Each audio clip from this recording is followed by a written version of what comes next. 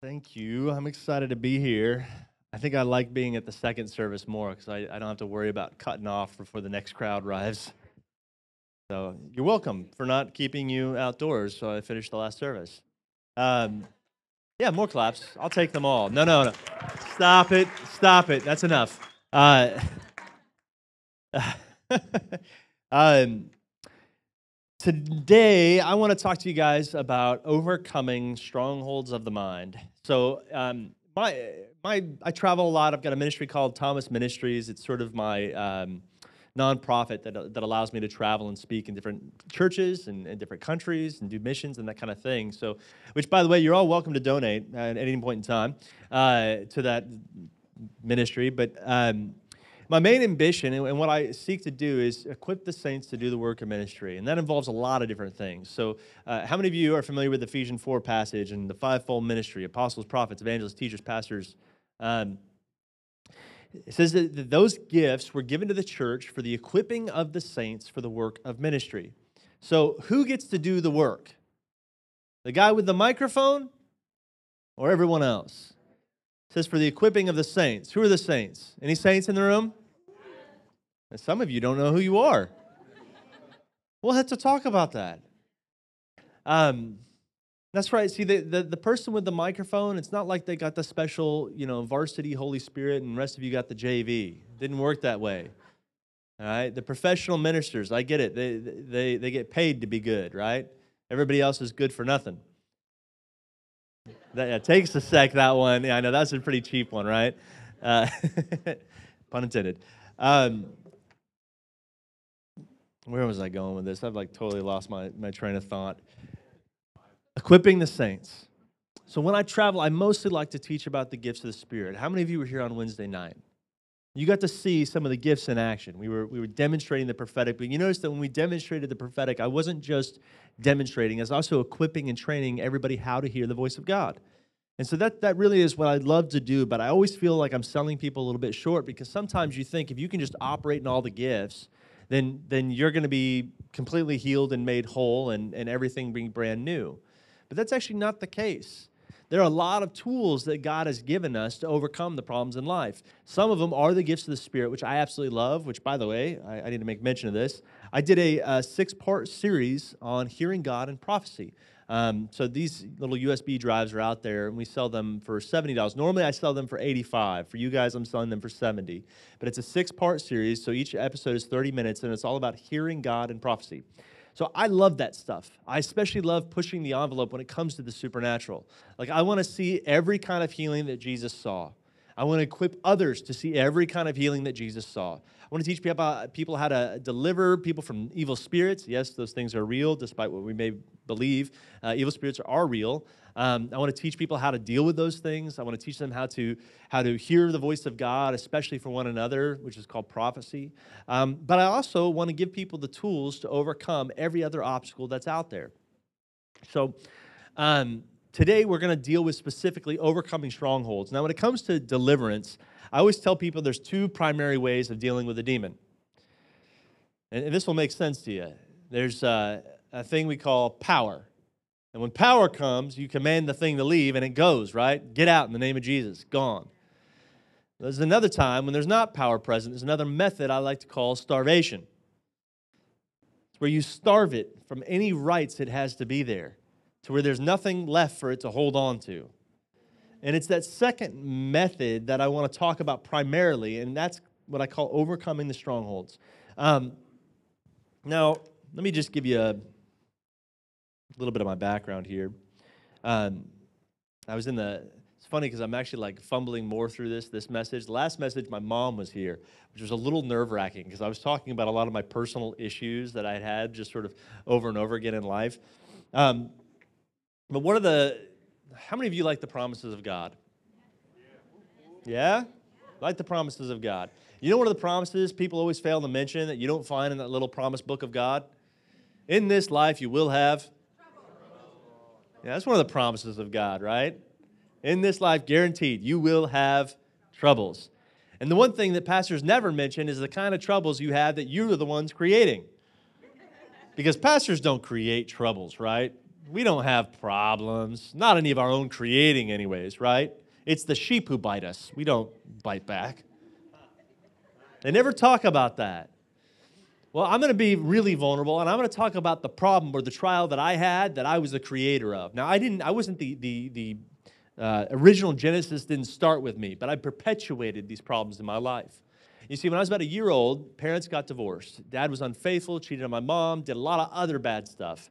Probably the best thing that happened was that they separated for my family.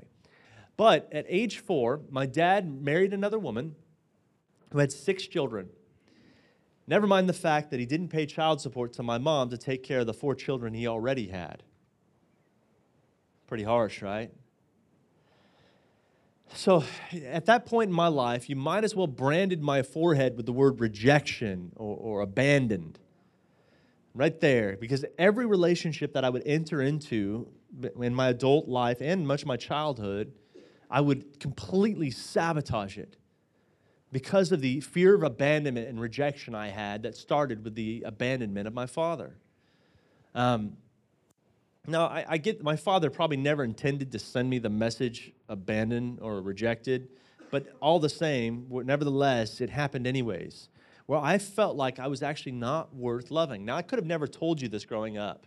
I couldn't have told you it for much of my adult life, that I didn't feel like I was worth loving. But I actually really did believe it, and you could see it by how I behaved. Every relationship I would enter into, I would date a girl for like 3 months. If the girl loved me, I'd break up with her. Because, obviously, something's wrong with her if she's in love with me. You see how twisted that is? But it's true. That's the way I dealt with relationships. Now, typically, so if the girl liked me, I'd get out of that relationship because obviously there's something wrong with her for liking me. What felt normal to me was the girl that was always walking away. And I would date that girl for 3 months until I sabotaged the relationship and started to manipulate because I was so doing everything I could to get her to stay. And see, that makes the most sense to me because if I can get the person who's walking away, like my father, then that means I'm actually worth something, right? Do you see how that's a recipe to be single the rest of your life? Constantly sabotaging the relationship of the girl walking away or breaking up with the girl that's staying there. It doesn't make any sense if you're always chasing the one walking away, right? What are they doing? They're walking away. When they're walking away, it's not worth your time. Because you're worth loving, not being walked away from. But see, I didn't believe that. At the core of who I was, I didn't believe I was worth loving. Scriptures puts it this way. Paul talks about this in 2 Corinthians chapter 10. Let's go there. Chapter 10, verse 3 through 5. There we go. You're switching it up on me. It's like... What happens to all the people who can't see out of that eye? Does it work? I'm not an ambi-turner. I can only turn right. Every time. Okay, I had a point to this message. We'll get there eventually. 2 Corinthians chapter 10, verse 3 says, "For though we walk in the flesh, we do not war according to the flesh." Next verse. "For the weapons of our warfare are not of the flesh." What does that mean? Okay, though we walk in this body, we don't conduct warfare the way normal people do, right? We're not pulling out knives and swords and cutting each other down. That's not our weapons of warfare. Our weapons are actually divinely powerful. Now get this. What would you rather have, a sword or a weapon that's divinely powerful? Yeah, we have the sword of the Spirit, far more powerful than any physical sword. Divinely powerful for what? The destruction of fortresses. Well, what's a fortress? Look at the next verse. "We are destroying every speculation and every lofty thing raised up against the knowledge of God. We are taking every thought captive to the obedience of Christ." So what are fortresses? They're lofty imaginations, lofty thoughts, knowledge that's raised up against, in opposition to, the knowledge of God's goodness and His existence. So the statement or the thought, God's not real, God's not good, that's knowledge, that's an idea, a lofty thought raised up against the truth, which is God is both real and good. We have actually been given weapons, tools of warfare to destroy fortresses. I love the way the NASB puts it. Another way is strongholds of the mind. Now, in my life, I would say there are all kinds of fortresses. Most of them are raised up against the knowledge of God. Those are two things that can't coexist. Either God is good or he isn't. And we know he's good, right? We know that up here. Many of us don't necessarily believe it down here. One of the biggest problems in my life when it came to overcoming the rejection issues and abandonment issues is I had a whole lot of scripture memorized up here, but very seldom felt the truth of it down here. You read that in John, he says, the truth will set you free. Ever go through a rough time and someone tells you that, the truth will set you free? Don't you want to slap those people? The truth will set you free. It's like, don't tell me that. Well, I mean, it's true, right? But we always leave out the first half of that verse where it says, and then you will know the truth, and the truth will set you free. See, to know the truth is actually a Semitic term. It's the same verse or same word used when it describes Adam's love for Eve. It says, then he knew Eve. How did he know her? Well, that's an experiential thing. Then you will know the truth. That's an experience with truth. And that kind of truth will set you free. See, we're all one experience away from truth, from getting further. That doesn't make sense. All we need is an experience with truth to get free. Now, I believed at the core of who I was that I was not worth loving because my dad abandoned my mom and my family. And from that day forward, I would self-perpetuate that belief in my life by sabotaging every relationship I got into, proving to myself over and over again that I was never really worth loving. You see, that's knowledge raised against the knowledge of God. How do you know this? Well, is it true that I'm not worth loving? See, we know that's not true. How do we know it? Well, you know something's worth by what someone will pay for it. For God so loved the world that he gave what? What did he pay for the world? We're talking about a being that is infinite worth. The infinite blood of Jesus Christ shed on your behalf. That's how much you are worth. Because God would shed his son's blood on your behalf to pay for you. You are worth the blood of Christ. Everybody think about this. Just say this and tell me if it feels a little sacrilegious. All right, I want you to repeat after me. I am worth the blood of Jesus. Go. I am worth the blood of Jesus. Does it feel a little weird to say that? Does that almost feel a little sacrilegious? Like, how could you say that? It's the blood of Jesus. But that's the truth. We know something's worth by what someone will pay for it, and that's what God paid for you and I. Which tells you that if you believe you're actually not worth loving, that is something that's been raised up against the truth of what God says. Now, he just didn't just say it. He actually sacrificed his son to prove it. I can break down every stronghold into the three basic categories. Now, this is an oversimplification, but hear me out on this. Three basic categories. Things we believe, lies we believe about God, lies we believe about ourselves, or lies we believe about the world around us. Each one of those things are fortresses of the mind raised up against the knowledge of God. Things that are meant to be torn down. Do you think it actually matters what you believe about God? Do you think it affects your life? Let me just prove it to you. This is comes from a book called The God-Shaped Brain. Really cool read, easy read, not too heady or technical. It says in 2006 at Baylor University, they took a national survey to evaluate how people viewed God. They found that only 23% of people viewed him as benevolent or loving. Only 23% of people. While 32% saw the Almighty as authoritarian, 16% as critical, 24% as distant, 5% didn't believe in him at all. Does it matter which God concept we hold to? I'm going to prove to you that it does in some very interesting ways. Has some like really kind of cool ramifications. Recent brain research by Dr. Newberg at the University of Pennsylvania has documented that all forms of contemplative meditation were associated with positive brain changes. But the greatest improvements occurred with participants who meditated specifically on a God of love. What do we know about the God we worship? We're told that God is love, that we wouldn't even know what love is without knowing God. Such meditation was associated with growth in the prefrontal cortex. That's the part of the brain, get this, that behind our forehead where we reason and we make judgments and experience God-like love. How many of you would like growth in that part of your brain where you reason and make judgments? Reason and make judgments, that's better. It says not only that,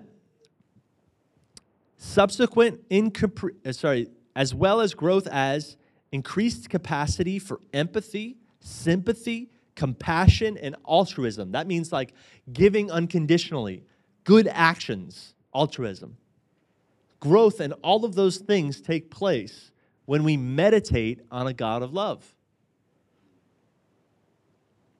Here's the most astonishing part.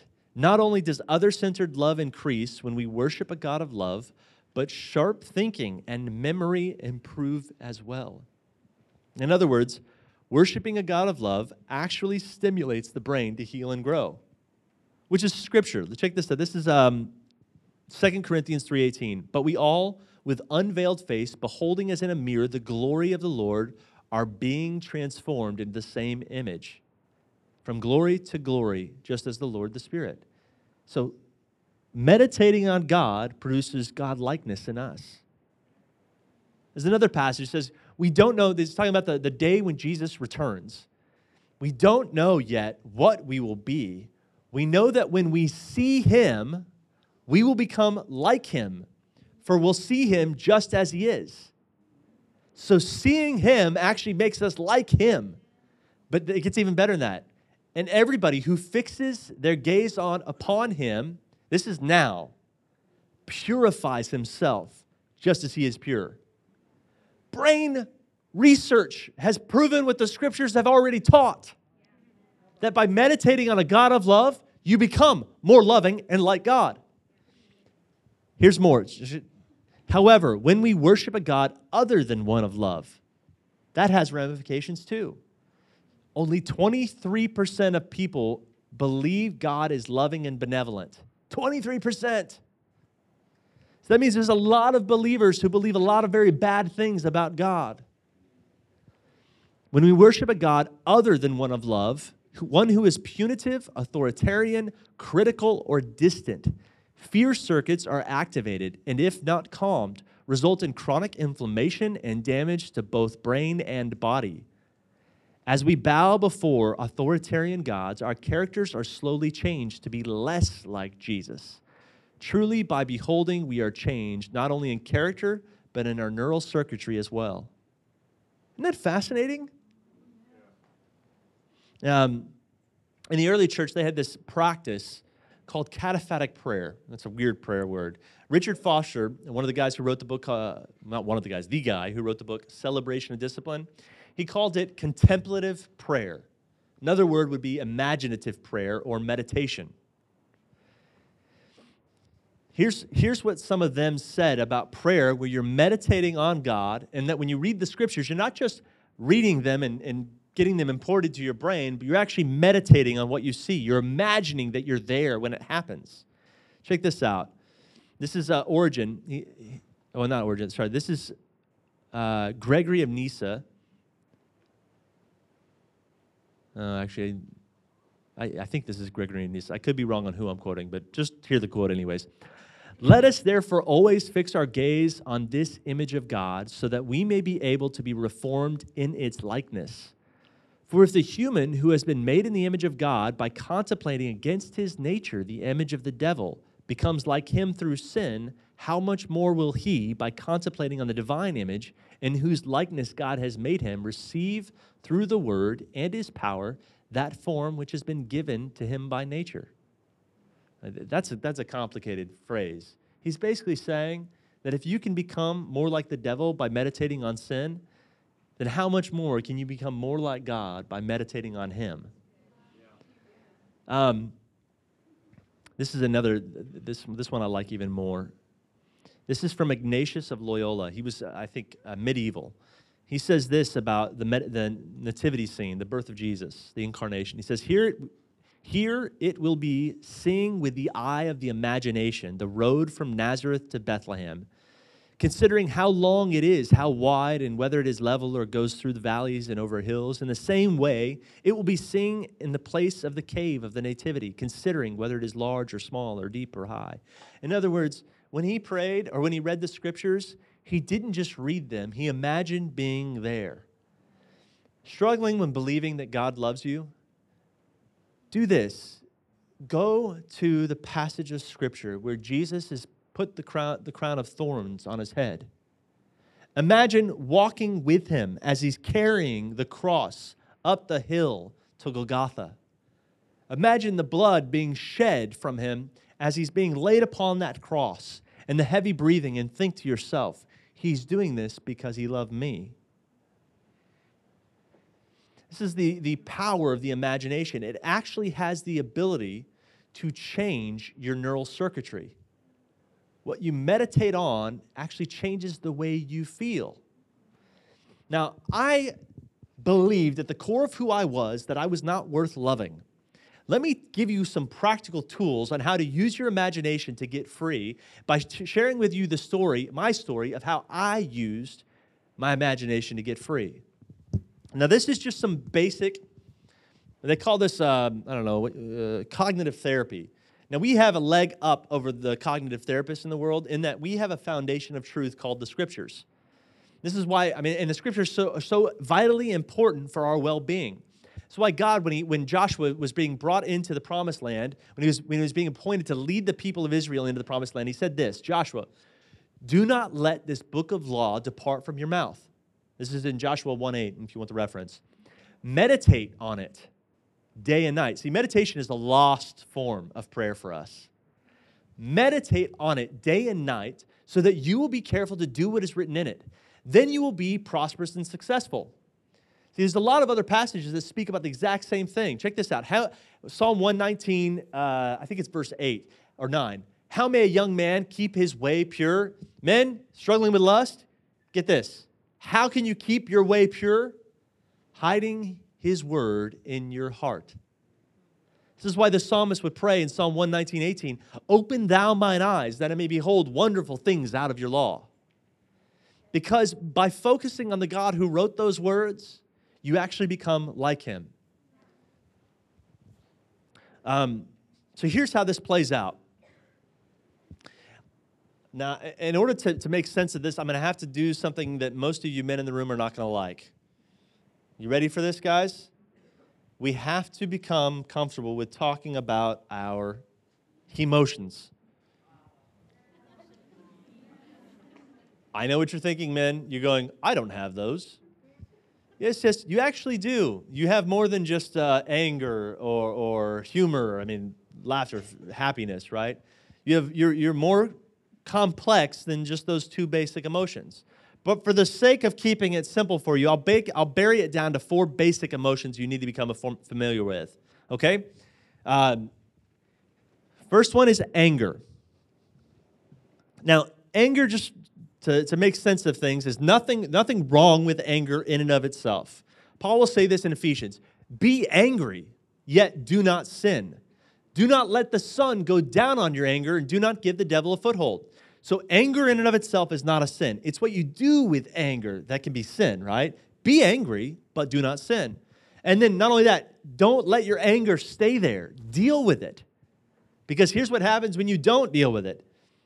Do not let the sun go down on your anger, and do not give the devil a foothold. Well, what's a foothold? Think about this. World War II, the American troops are trying to get a foothold in Western Europe. On D-Day, they attacked and stormed the beaches of Normandy, Western France. What were they attempting to do? They were trying to get a foothold in Western Europe. That's a place from which they could conduct further warfare in Europe to push back Nazi Germany. Do you really want to give a place in your life to an enemy, a place from which he can conduct further warfare in your life? That's what happens when we don't deal with our anger. We have to deal with it. Ignoring it and pretending like it's not there isn't helping us, is it? Now, here's the thing about anger. Anger is usually a cover-up emotion, and this is how you deal with your anger. Okay, you can go running and expel it, do positive things like that, but really you need to peek behind the curtain because anger is usually the force that's protecting you from feeling something else. Those other feelings are called guilt, shame. Yeah, I know all the women are like nudging their husbands, like, you need to hear this, right?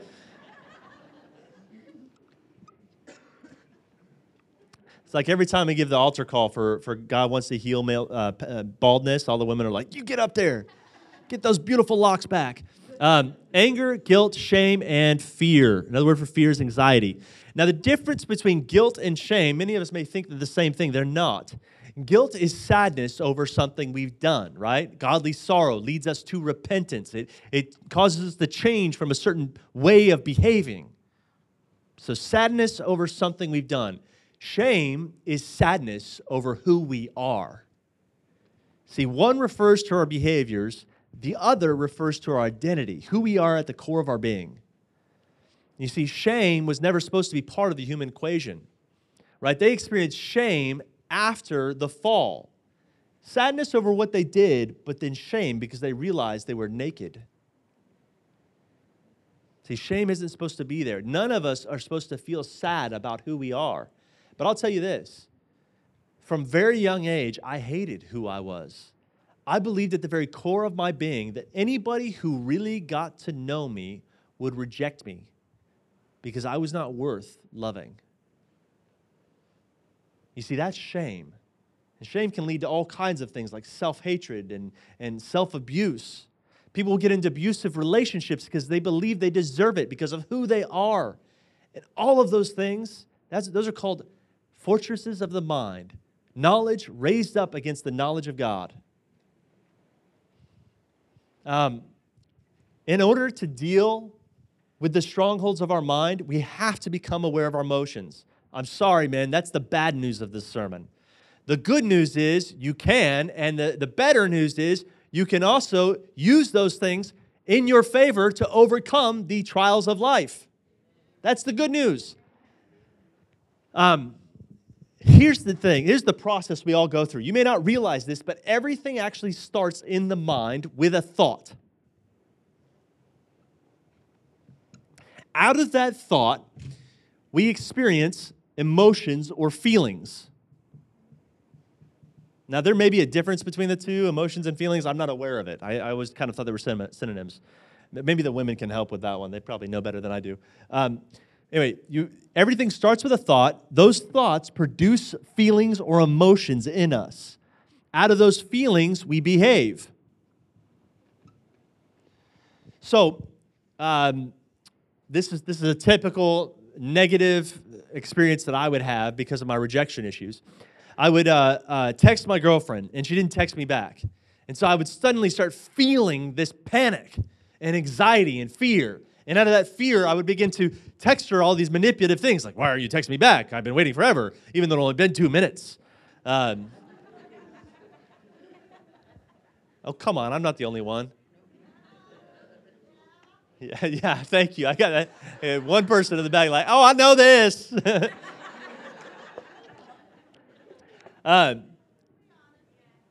Yeah, a couple people willing to walk in the light. Now, the reason why coming in touch with your emotions is so important. Now, I was so emotionally ignorant or emotionally stunted. I didn't know I had these emotions. Somebody actually had to give me a list and go, okay, Michael, when this was going on, what were you feeling? And I'm like, fine. Okay, fine is not actually an emotion. Like, I remember I was doing this teaching with a group of guys, and I went around the room and I said, okay, how are you guys feeling? And everybody's like, good, cool, okay. I'm like, not one of those words is actually an emotion. I knew that this would happen, so I printed off this rainbow-colored chart of emotions just because I wanted to get them to laugh. You know, humor lightens the tension, right? So anyway, I was like, point to this one if you're feeling this. This you experience here. And so like guilt, we experience sadness over something we've done or just sadness in general right here in the gut, right? Gut-wrenching sadness, right? You have a loss, somebody you love, you feel it right here in your gut. When we feel afraid, where do we feel that? Our chest, tightening, right? In our chest, you get panic attacks there. Shame, we often feel in a combination of both. Oftentimes, it's in the gut, though. Anger, you'll feel that in your face. You'll feel it in the back of your neck. Your face will get red hot when you're feeling anger. When it switches into rage, even more so, you start sweating. You can also feel, you start to sweat when you feel afraid or shamed. Sorry, anxiety, not ashamed. See, look how much I've grown, ladies. It's possible for your husbands too. Some of you men are like, how can I get out of here? This guy, I hate him. Right now, you're experiencing anger and fear. I hate to say it, though. I mean, man, we were set up to fail in this. See, the thing is, not only do we pretend like we not have them, because we were also shamed as children for experiencing anything other than anger or happiness. So we have shame about feeling other emotions. So that shame causes us to pretend like we don't even have them. But it's not true. Now, why am I taking so much time to explain this? Because here's the thing. It says that we take every thought captive. How can you take a thought captive when you don't know it even exists? You see, most of the lies we believe about God, most of the lies we believe about others and the world around us, or most of the lies we believe about ourselves, we're not even aware we believe them. They're subconscious. See, and think of it this way. How many of you can remember every negative thought that you had yesterday? Nobody raises their hand on that one. One guy, okay, maybe. All right. How many of you can remember the negative feelings that you felt yesterday? A lot more hands go up on that. Why? Because unlike thoughts, feelings, emotions, you cannot run from. They scream to us that something is wrong. They're motivators. And when you feel something incredibly negative, it motivates you to do something about it. God gave us our emotions to help us, to scream to us, hey, something's off here and it needs to be dealt with. So here's the process that I went to when it came to dealing with my rejection and abandonment issues. Every night, I would get out a journal and I would begin to ask myself these questions. I'd start with the feelings, because again, you can seldom remember your negative thoughts. This is the question I asked myself. What negative things did I feel today? Did I feel ashamed? Did I feel afraid? Did I feel guilt or sadness? Did I feel anger? If I was feeling anger, what was I protecting myself? What's the other emotion I was trying to run from? Okay, once you identify that you're feeling something, in this case, for me, it was always fear of abandonment, right? The girl didn't text me back, so I felt afraid. Then I would ask myself this next question. What was I thinking about when I was feeling that feeling? Well, I was thinking about the fact that she didn't text me back, even though it had been 2 minutes. Now, that thought is supposed to help you. Realizing what you were thinking about, the next question you ask is, what does that say about me? What does that say about God? What does that say about the world around me? You see, when she didn't text me back right then, when I was meditating on that negative thought, I was feeling something destructive. And that feeling produced self-sabotage in all my relationships. You see, the thought was, if she didn't text me back, she doesn't love me anymore, which really means I'm not worth loving. You see how that thing keeps creeping up? You see how it gets triggered by silly things? And the truth is, did she really send me that message? Did she text me and say, hey, you're not worth loving? Did she ever actually send that message? But the thing is, we can experience crazy, heightened amounts of emotion based off of things that don't even exist. Isn't that just wild? Now, I'm telling you again, that's good news. Because when we meditate on the God of love, we can also experience feelings that are incredibly positive and good. Joy, being content in all circumstances. So, the thought was, therein lies the lie, right? I'm not worth loving. Now, I highly recommend that when you're trying to discover what it is that you really believe about yourself, that you have people on speed dial. When you're trying to figure out the fortress, it's called a fortress, right? A stronghold of the mind. It's set up to be invisible and protect you. Isn't it? That's what a fortress does. It protects you. And so for most of us, it's trying to stay invisible. So when you get other people in your life, and this is what I did, I had 3 guys that were on speed dial for me. Every night, if I could not figure out why I felt what I was feeling, I'd ask them a question. Hey, I know I was feeling this today. They go, okay, what were you thinking about? Well, I was thinking about the fact she didn't text me. Okay, what does that say about you that she didn't text you? I don't know. What does it say about me? Well, Michael, is it possible that maybe you feel like she's sending you the message she doesn't love you, and that bothers you because at the core of who you are, you believe you're not worth loving? You see, that thing that's subconscious is suddenly becoming conscious. You're now becoming aware of it. Remember I said you can't take something captive you're not aware exists. See, once you're aware of it, you can start dealing with it. The problem is, and this is why I say do it at the end of the day and not when you're experiencing the emotions you're experiencing, because most emotions that are negative, they come on you like a tsunami and just pummel you in the ground. How many of you can think clearly when you have heightened emotions? Anybody? This is why you don't make good decisions when you're highly emotional. You got to wait till those emotions die down. So, anytime I was feeling that heightened emotion during the day, I would just do this thing. I pictured it like it was a tsunami, right? Now, every wave eventually calms down, doesn't it? Eventually, your emotions go away. They dissipate. So I just did this thing I call ride the wave. Just let it happen. Don't try to run from it. Don't try to get it to stop. Just let it happen and move on. And then deal with it later. And that's what I did, is at night I would discover what was really going on behind these feelings. See, the feelings they're neither good nor bad, they just are. And the thoughts we have are neither good nor bad, they just are.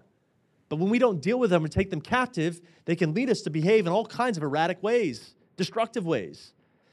So, start taking it captive. Here's an interesting thing. How many of you would agree that if you're going to fight in a war, it'd probably be a good strategy to train for that battle before you get into the battle? Anybody agree with me on this one? Right? Do the American troops, do they just go to war without any training? No, they spend months and months, sometimes years, in training for battle before they get to the battle.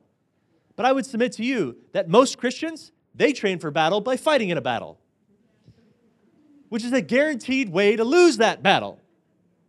Do you know how I know this? Think about it this way. We try to fight off the lies we believe with truth when we're experiencing it. That seldom works.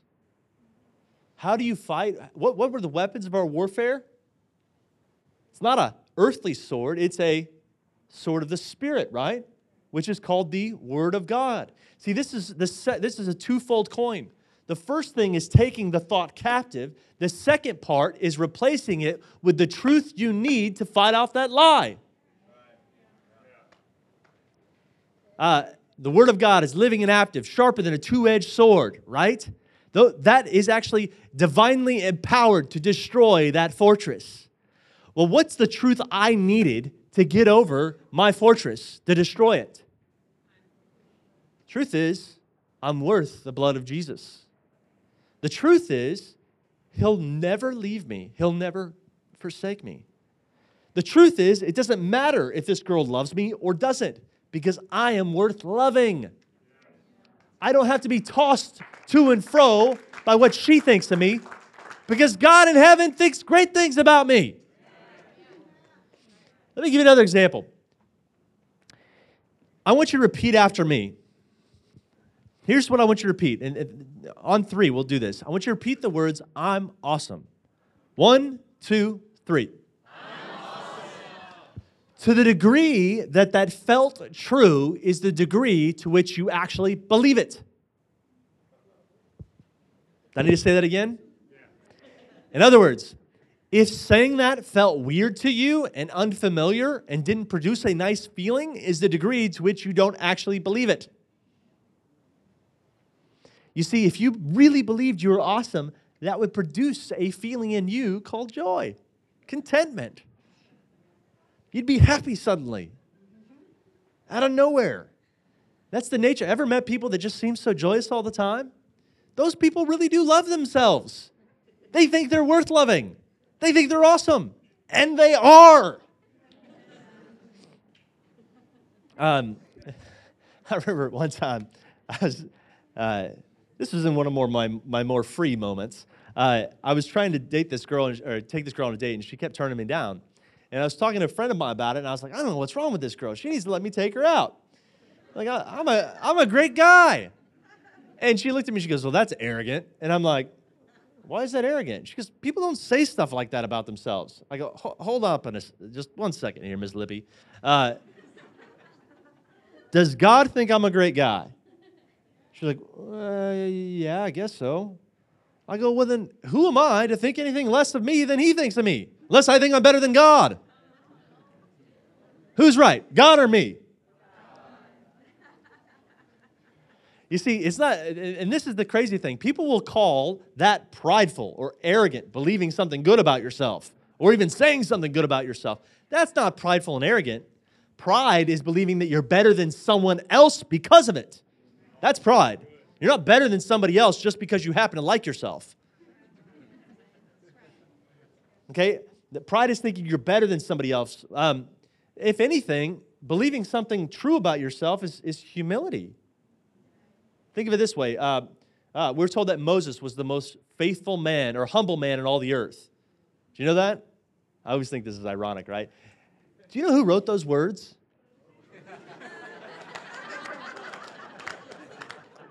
Was he wrong?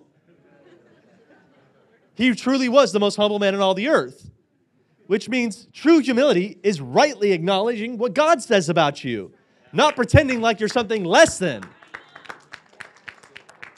Thinking you're less than something God says is actually false humility, and I mean, if anything, could be even more prideful because you think you know better than God. This got really confusing fast, didn't it? Some of you are like, where did he go with all of this? Okay, yeah, we need a flow chart. All right, back to this, because this is super important. You start by taking the thought captive and replacing it with truth. Every night I would go through this process. What are the negative feelings I felt? What was I thinking about when I was thinking those or feeling those feelings? What does that say about me? What does that say about God? What does that say about the world around me? There's the lie I need to start taking captive. Okay, what's the truth I need? Every morning I'd wake up and that would be my meditation the next morning. You see, here's the thing. The lies we believe feel true until they don't. I know, it just seems like it should work better than that. They feel true until they don't. And the truth about us doesn't feel true until it does. And this is the way our brains are wired. Think about it. Your brain circuitry works a lot like a muscle. What happens if I work out this muscle every day and fail to work out this one over here? Well, this becomes very strong, right? And then it look very weird. And then let's say I stop working this muscle out. What's going to happen to it? It's going to atrophy. Same thing is true of your emotions, the way you think, your thought patterns. If you've been thinking that you're not worth loving your whole life, you actually have to take that thought captive. Stop working it out. Stop meditating on it so that it can atrophy. See, it produces a great deal of emotion in you because of how strong that belief is. But when it starts to atrophy, instead of feeling like a tsunami, it feels like a wave. And then instead of feeling like a wave, it just feels like a puddle. And then instead of feeling like that, it's like a little gnat that you just like, get out of here. He's called Beelzebul, the Lord of the, get out. My son is so cute. Whenever there's a fly around, he says, get out of here, bug. I love that. That's the way the lies should feel. Not like a fortress, but like a little fly. So when you let that one atrophy, you have to use the other side of the coin, which is replacing it with the truth that you need. And the truth won't feel true until it does. Every morning I wake up saying these words, God, thank you that you love me just the way I am. Thank you that I'm worthy of love. Thank you that you'll never leave me. You'll never forsake me. Thank you that you'll be with me to the end of the age. And I would do it as a way of praise and thanksgiving because we can conduct warfare with our worship, can't we? And I would meditate on the truth I needed till it actually felt true. I wouldn't leave that place of thanksgiving till there was actually a physiological response. Now look, your thinking is incredibly powerful. Your imagination is incredibly powerful. It actually produces a physiological response in your body. Let me prove it to you. Everybody close your eyes. Okay? I want you to begin to think about your favorite dessert. Imagine that dessert sitting on a plate in front of you. You've got a fork or a spoon in your hand, and you're slicing into that, and you're about to put it to your mouth. And imagine what it tastes like when you get that first bite in your mouth. Any of you there? How many of you are beginning to salivate? How many of you started having hunger pains? Like you were hungry before, but now you're feeling really hungry. How many of you are like, can he hurry up and finish? I've got food to go eat. You see, your imagination actually produced a physiological response. It produced an emotion or a feeling. Isn't that kind of crazy? In this case, it was hunger. But I guess it's not quite an emotion. Hey, I think I found the difference between feelings and emotions. Ding, ding. I feel like I'm kidding. Where was I going with all this? I'm here to tell you that I don't struggle with fear of rejection and abandonment anything like I used to. I'm not saying I never struggle with it. I'm saying it's nowhere near, it doesn't cause near the problems in my life that it used to. Today, I'm a happily married man. I do not worry that my wife is going to leave me or abandon me. We have 2 children. We've been married for 5.5 years, about to celebrate our 6th anniversary. Which means, all you single people in the room, how many of you know it's better to deal with this before you're married rather than when you get married? I know. I'm telling you this because you're actually capable of overcoming whatever that repeated trial in your life is, even the one that you're causing. Okay, the letter's written to 7 churches in Revelation. I actually preached about this the very last time I was here. And there's one repeated phrase in the revelation of Christ written to the 7 churches, and it's this phrase: "To him who overcomes, I will give." Notice there's no promise of delivering them from the problems they were experiencing. Some of them were being asked to be faithful unto death, but to him who overcomes, I will give. No deliverance, no zap it away like a miracle.